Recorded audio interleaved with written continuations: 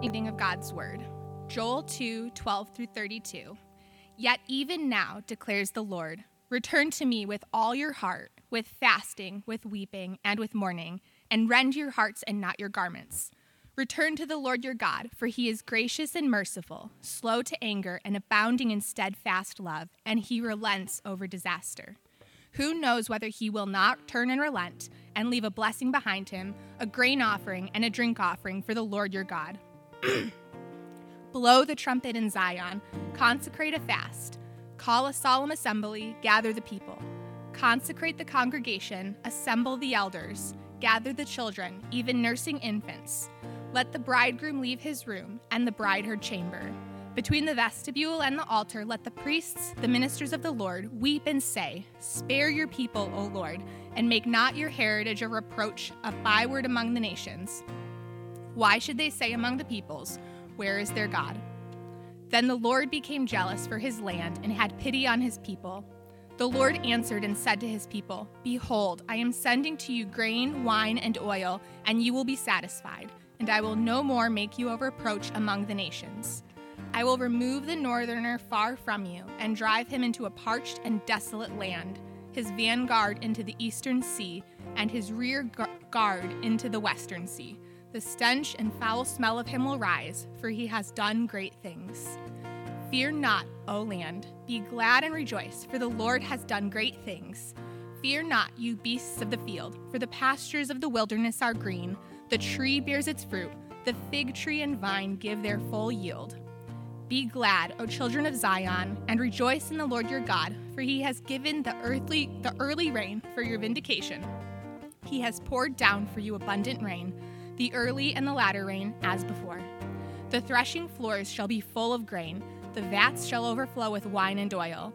I will restore to you the years that the swarming locust has eaten, the hopper, the destroyer, and the cutter, my great army which I sent among you. You shall eat in plenty and be satisfied, and praise the name of the Lord your God, who has dealt wondrously with you. And my people shall never again be put to shame. You shall know that I am in the midst of Israel, and that I am the Lord your God, and there is none else. And my people shall never again be put to shame. And it shall come to pass afterward that I will pour out my spirit on all flesh.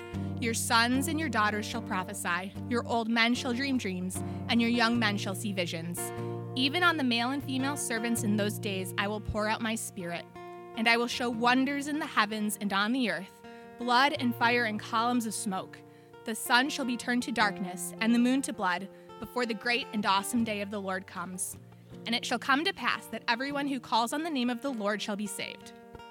For in Mount Zion and in Jerusalem there shall be those who escape, as the Lord has said, and among the survivors shall be those whom the Lord calls. This is the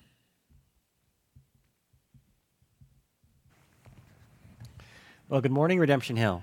If you have a copy of God's Word, meet me in Acts chapter 2. Acts chapter 2. In Matthew 16, there's a story from Jesus' life where Jesus asks his disciples, who do people say that I am? The disciples reply, well, some say you're John the Baptist, and other people say that you're an Old Testament prophet like Jeremiah or Elijah. But then Jesus focuses in. He says, who do you say that I am? And it was Peter who said, you are the Christ, the Son of the living God. In our text today in Acts chapter 2, the same Peter is about to give the first Christian sermon ever. And if you were with us last week, you remember that the followers of Jesus had received the Holy Spirit at Pentecost, and they went into the city and talked about Jesus with all the people coming into Jerusalem from all over the world. And the amazing thing were that all those people from all over the world could understand the followers of Jesus in their own native languages. Some marveled at this in the crowd, but others mocked them and said, they're just drunk. It's that point that Peter is going to refute. He's going to explain why the people are seeing what they're seeing. And the same confession Peter made in Matthew chapter 16 is the main point of his sermon in Acts 2. Look at Acts 2:36. This is how Peter ends his sermon. This is the main point, his thesis, what he's trying to prove. Acts 2:36 says, "Let all the house of Israel therefore know for certain that God has made him both Lord and Christ, this Jesus whom you crucified." Peter's goal is to prove that Jesus is the Christ. Christ is the Greek translation of the Hebrew term Messiah. It's not Jesus' last name. It has a meaning in the original language. In English, those terms, both Christ and Messiah, mean anointed one. In the Old Testament, the kings of Israel were anointed by the Holy Spirit. The Holy Spirit anointed them to better serve and lead the people. It was an equipping. David was considered Israel's greatest king, a man after God's own heart. And God made a covenant with David. God promised David that he would have a descendant who would sit on his throne forever. And generation after generation of David's descendants came and went, and with no one to fulfill this promise, this Messiah that they were looking for. So the Jewish people in Acts chapter 2 were still looking for this Messiah years and years and years and hundreds of centuries later. And Peter is making the argument that Jesus is the fulfillment of this promise. Well, what does it matter for us in 2023 that Jesus is the fulfillment of these Old Testament promises? That's what we're going to look at today. That's the question we're going to answer. So let's bow our heads and pray, and then we're going to hop into our text. Lord, we need you today. Open our eyes to see wonderful things in your word. May I speak truly, wisely, and clearly for your name's sake. We pray this in Jesus' name. Amen. Our first point this morning is that the Messiah sends the Holy Spirit. The Messiah sends the Holy Spirit. We're going to begin in Acts chapter 2, verse 14. But Peter, standing with the 11, lifted up his voice and addressed them. Men of Judea and all who dwell in Jerusalem, let this be known to you and give ear to my words. For these people are not drunk as you suppose, since it's only the third hour of the day. But this is what was uttered through the prophet Joel. And in the last days it shall be, God declares, that I will pour out my spirit on all flesh.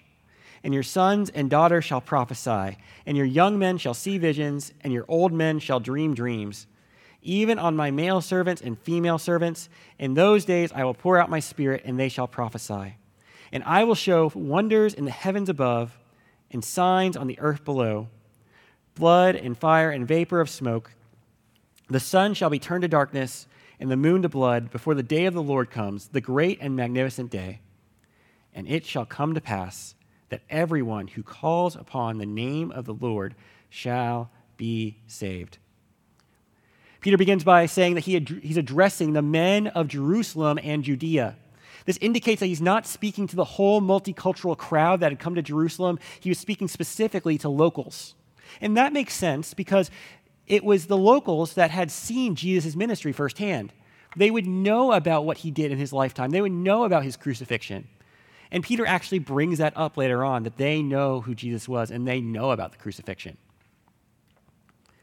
And it also fulfills what Jesus commanded his followers in Acts 1:8, that they would begin to share his gospel to Jerusalem and Judea. So he begins by explaining what they're seeing. He says, they're not drunk.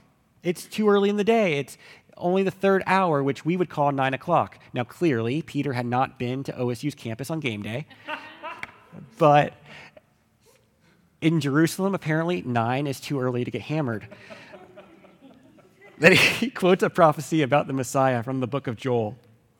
We read that in our public reading this morning. Specifically, verses 17 and 18 talk about a coming day when God would pour out his Spirit on all flesh.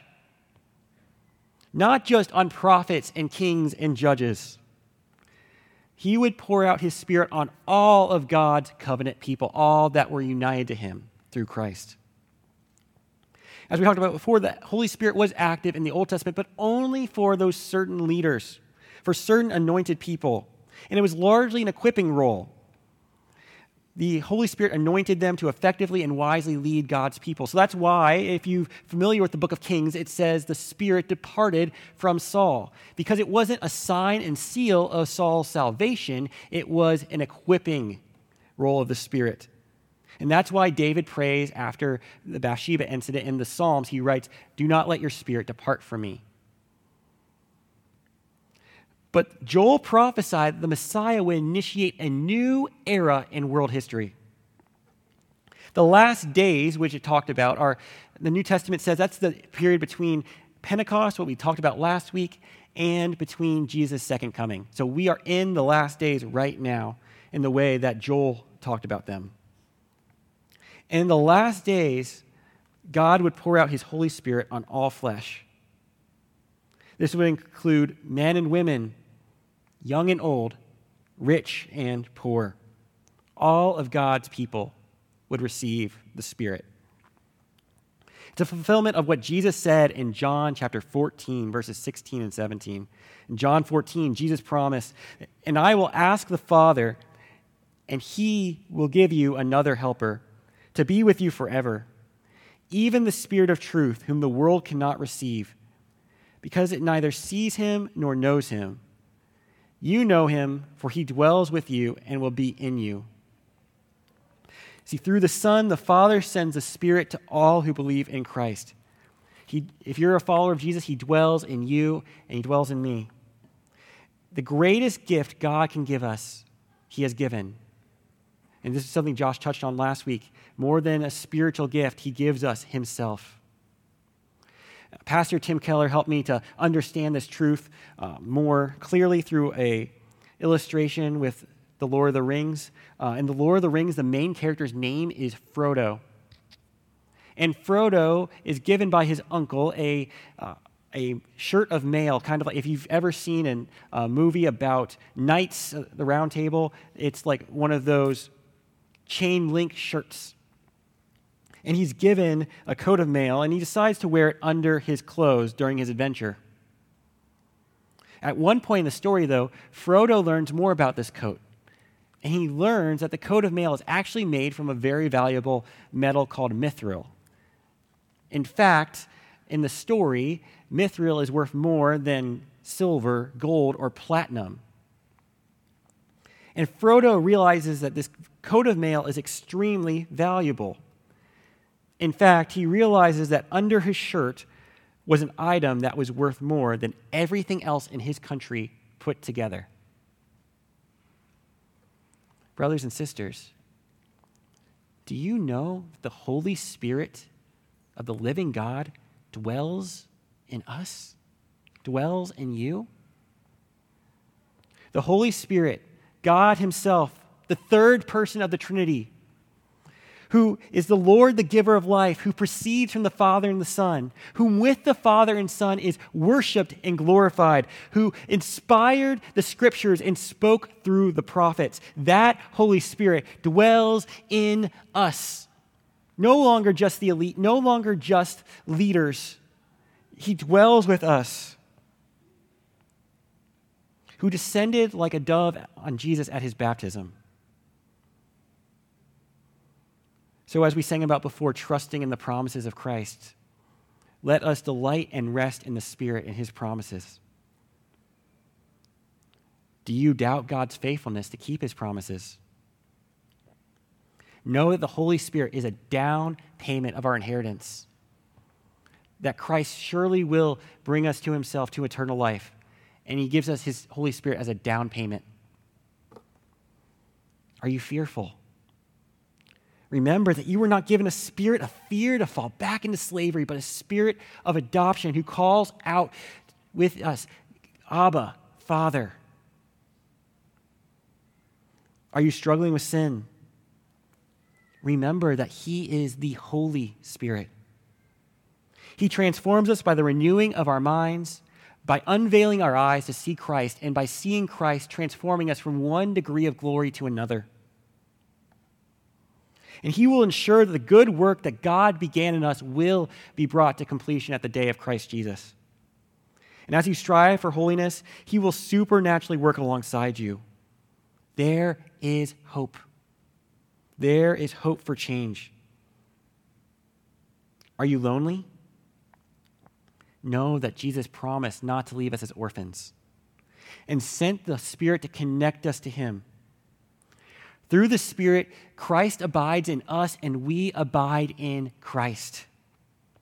And we are bonded with Jesus.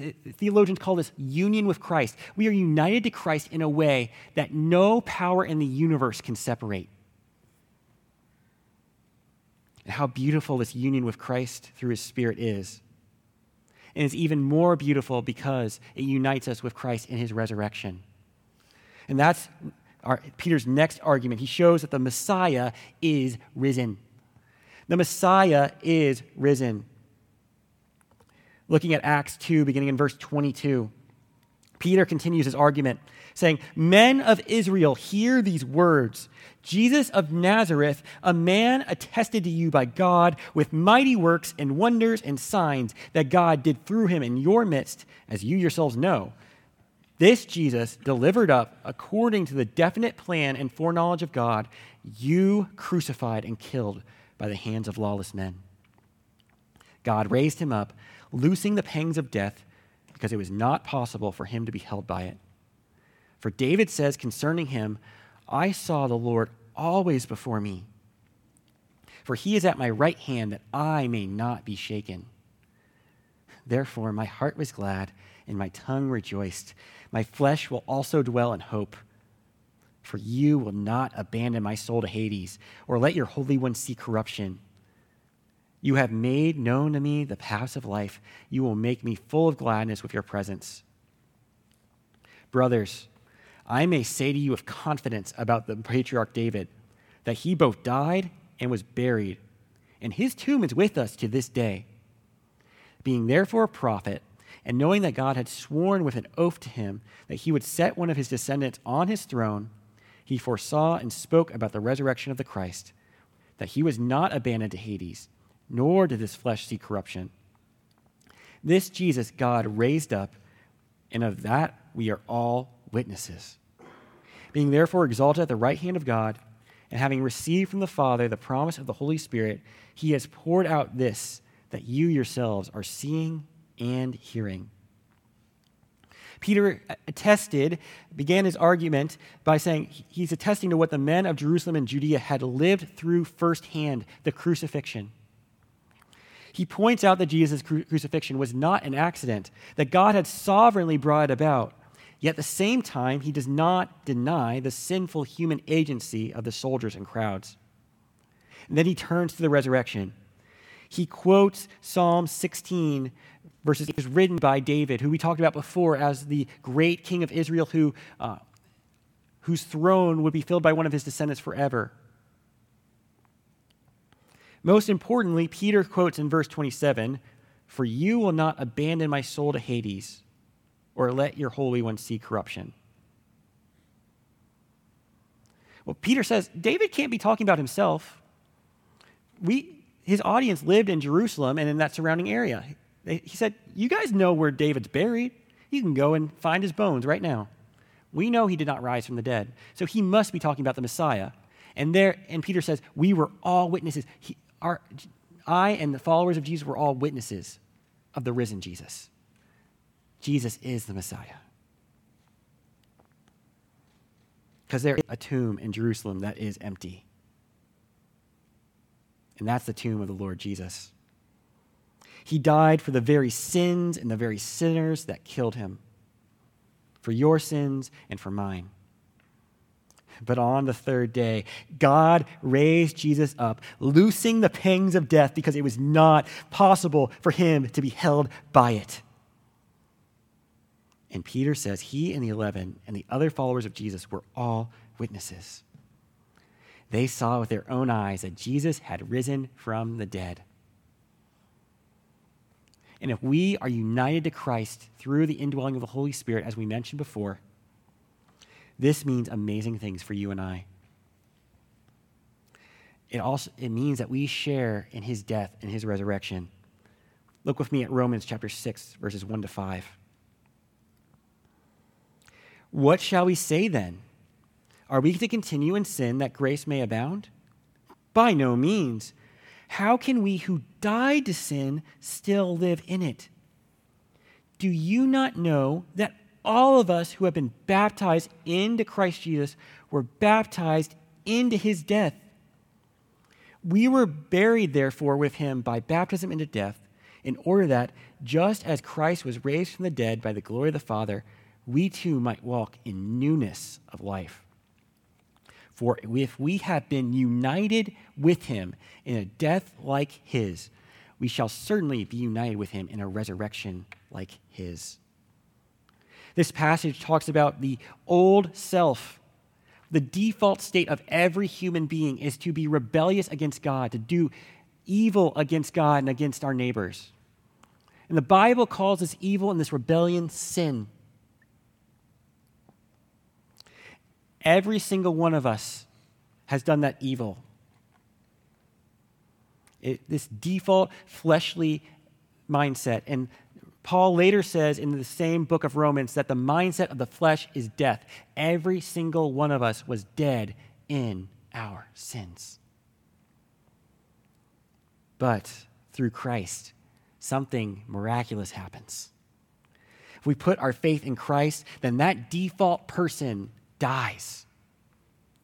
It's as if we were united with Christ on that cross, and we died with Christ. The old person died with Christ.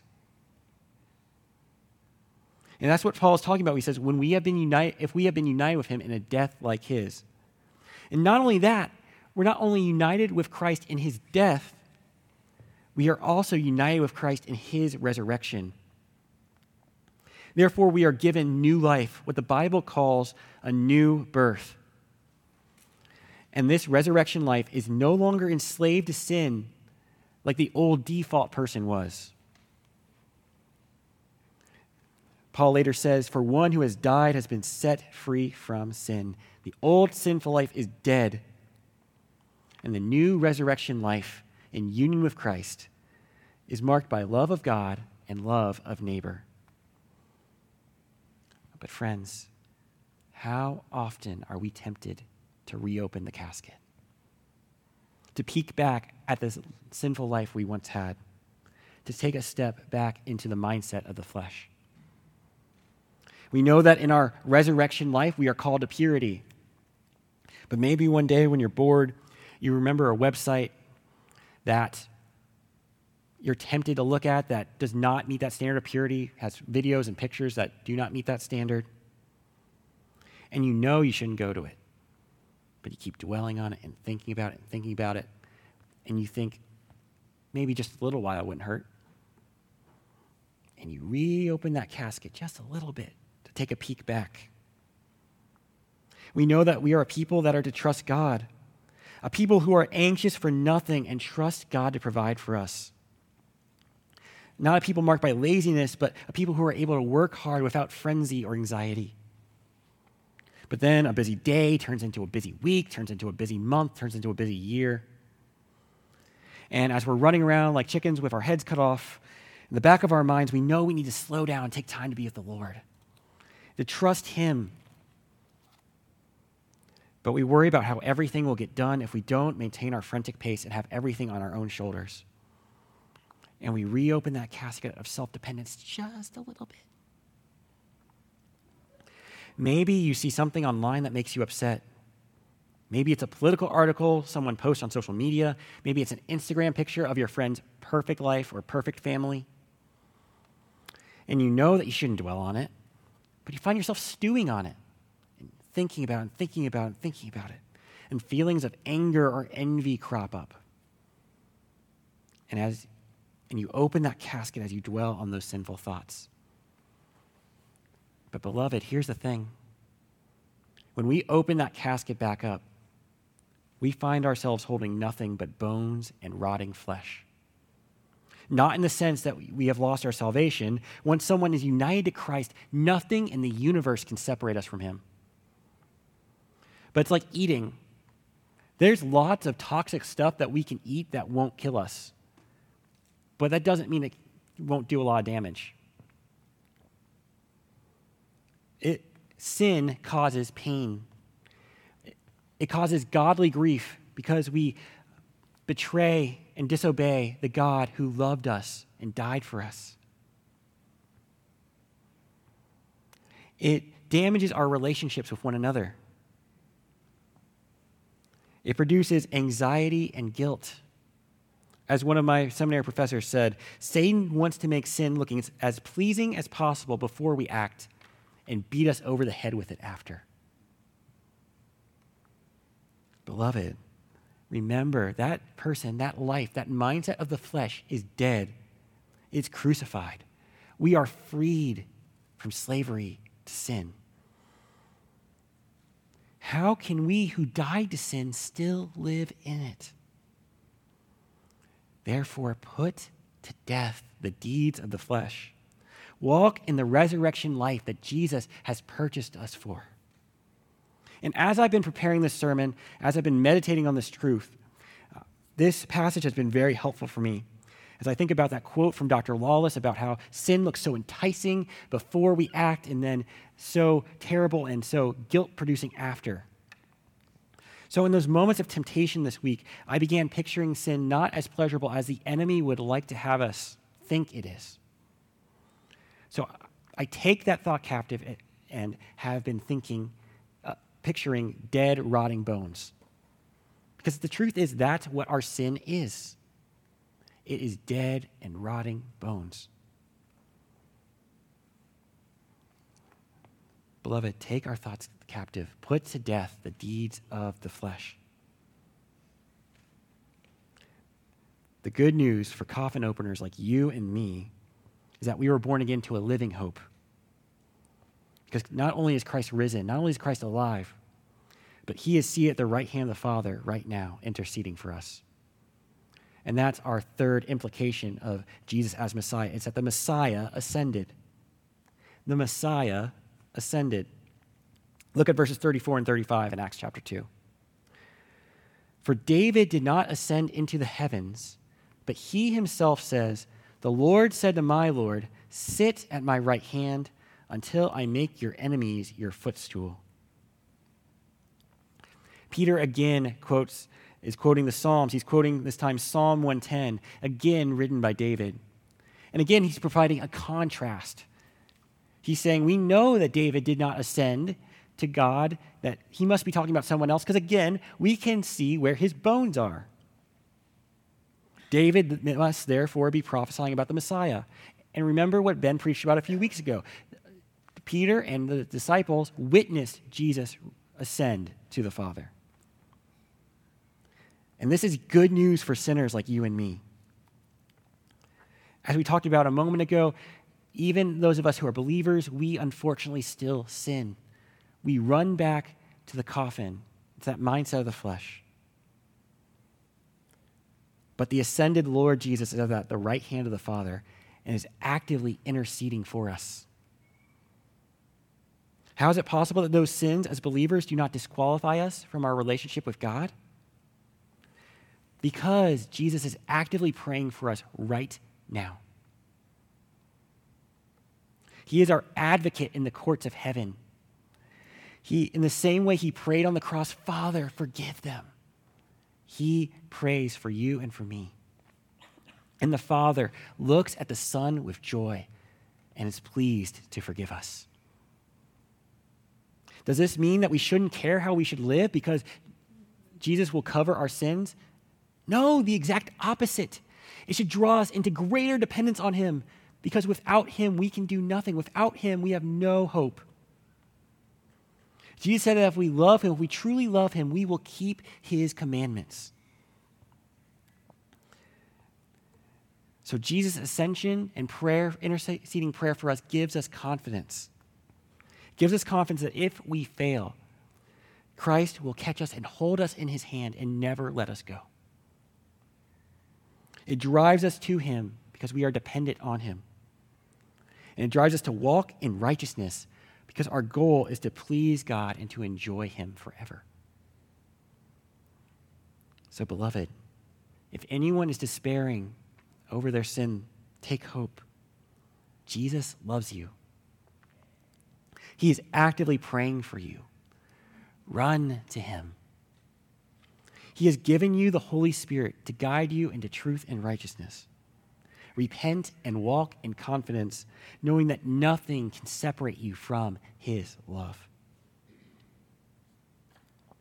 Well, what if you're here this morning and you're not a follower of Jesus? What if you're saying, I'm not really sure about this whole Jesus thing. I'm not really sure about this union with Christ that you're talking about. I'm not sure where I stand on Jesus as Messiah. What does this sermon mean for me? Well, in this passage, we see in Peter's conclusion that the Messiah is Lord. The Messiah is Lord. This is how Peter concludes. We talked about this at the top of the sermon. Peter says, "Let all the house of Israel therefore know for certain that God has made him both Lord and Christ, this Jesus whom you crucified." Peter's not pulling his punches.